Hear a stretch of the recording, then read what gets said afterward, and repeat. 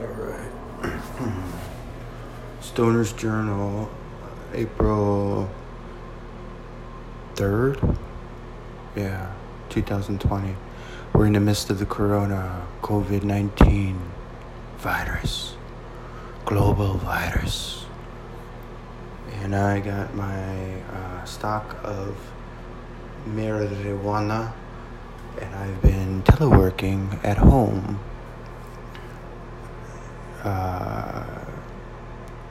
Just getting stoned, working, going through my supply quite quickly, to say the least.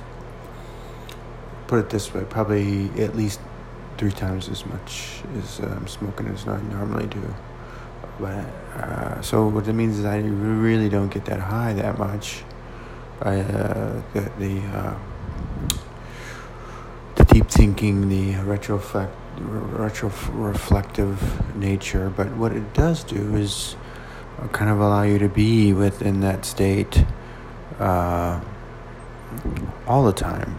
But you just got to be careful because it wears off, or you get the effect, you get the feeling that it wears off, and you kind of overdose. So when you overdose, I had this weird dream that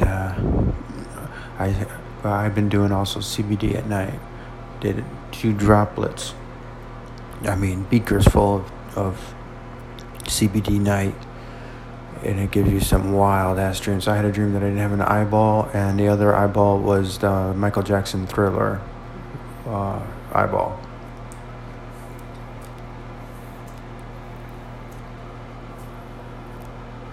Anyways, the point of this is I was watching YouTube and the gorillas, and I was looking at the gorillas in Rwanda, and they had 2 families of gorillas, and one of them, they lived on the side of these hills in their natural habitat, and it was a natural park right up against civilization, farmland, and often they crossed the whatever, it was probably a 5-foot stone fence, fascinating, to eat the trees, the elliptic trees on the other side. And I was thinking, they're obviously intelligent, they're all vegetarians. They don't eat meat, and they're very peaceful unless they don't have to be. They could be very mean. They could be, it's said that they possess the strength of up to 6 to 8 men. It's quite impressive. So don't want to mess with a gorilla, especially silverback, and that's what they were focused on. And I was thinking how they, their whole world is those hills of Rwanda in that national park. And when they cross over that brick wall to a different world, to them it must be like a different universe. Like, we walk among them and they're aware of us, and they must be aware that we're I guess a higher order of their species. I think they're aware of that, like their place in the whole evolutionary chain of life. It feels like they know, if not acceptance of us, they in their own knowledge, they're showing us, their playfulness. They're letting us into their kind of their family unit, so to speak. Jane Goodall did this a long time ago, and people continue to do that. And the documentary that I'm speaking of, these gorillas, they live amongst the mountain, and that's their whole universe.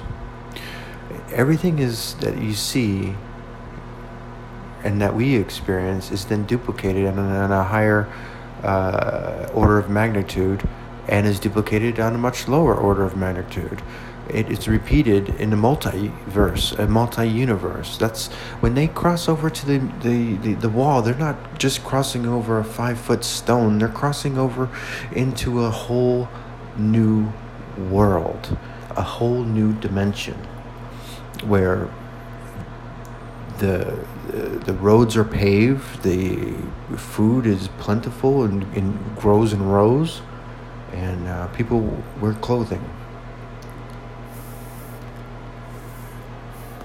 Well, if that's the case,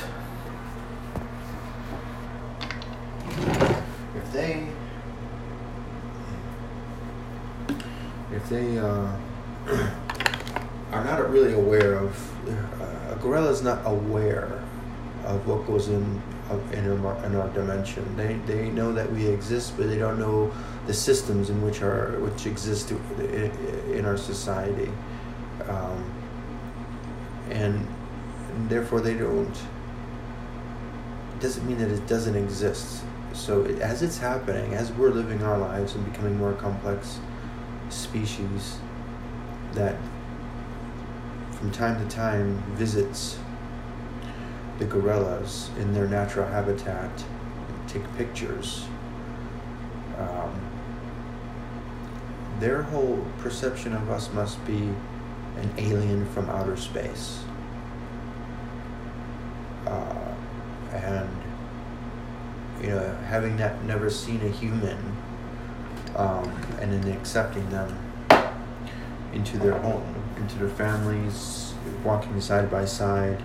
It's a truly remarkable creature on this planet that shows intelligence. Should not be restricted. If they, we should give them share the planet. And I'm glad that we have those conservations out there. So I babble, but that's Stoner's Journal. Are we just monkeys, or we're just all gorillas in the mist?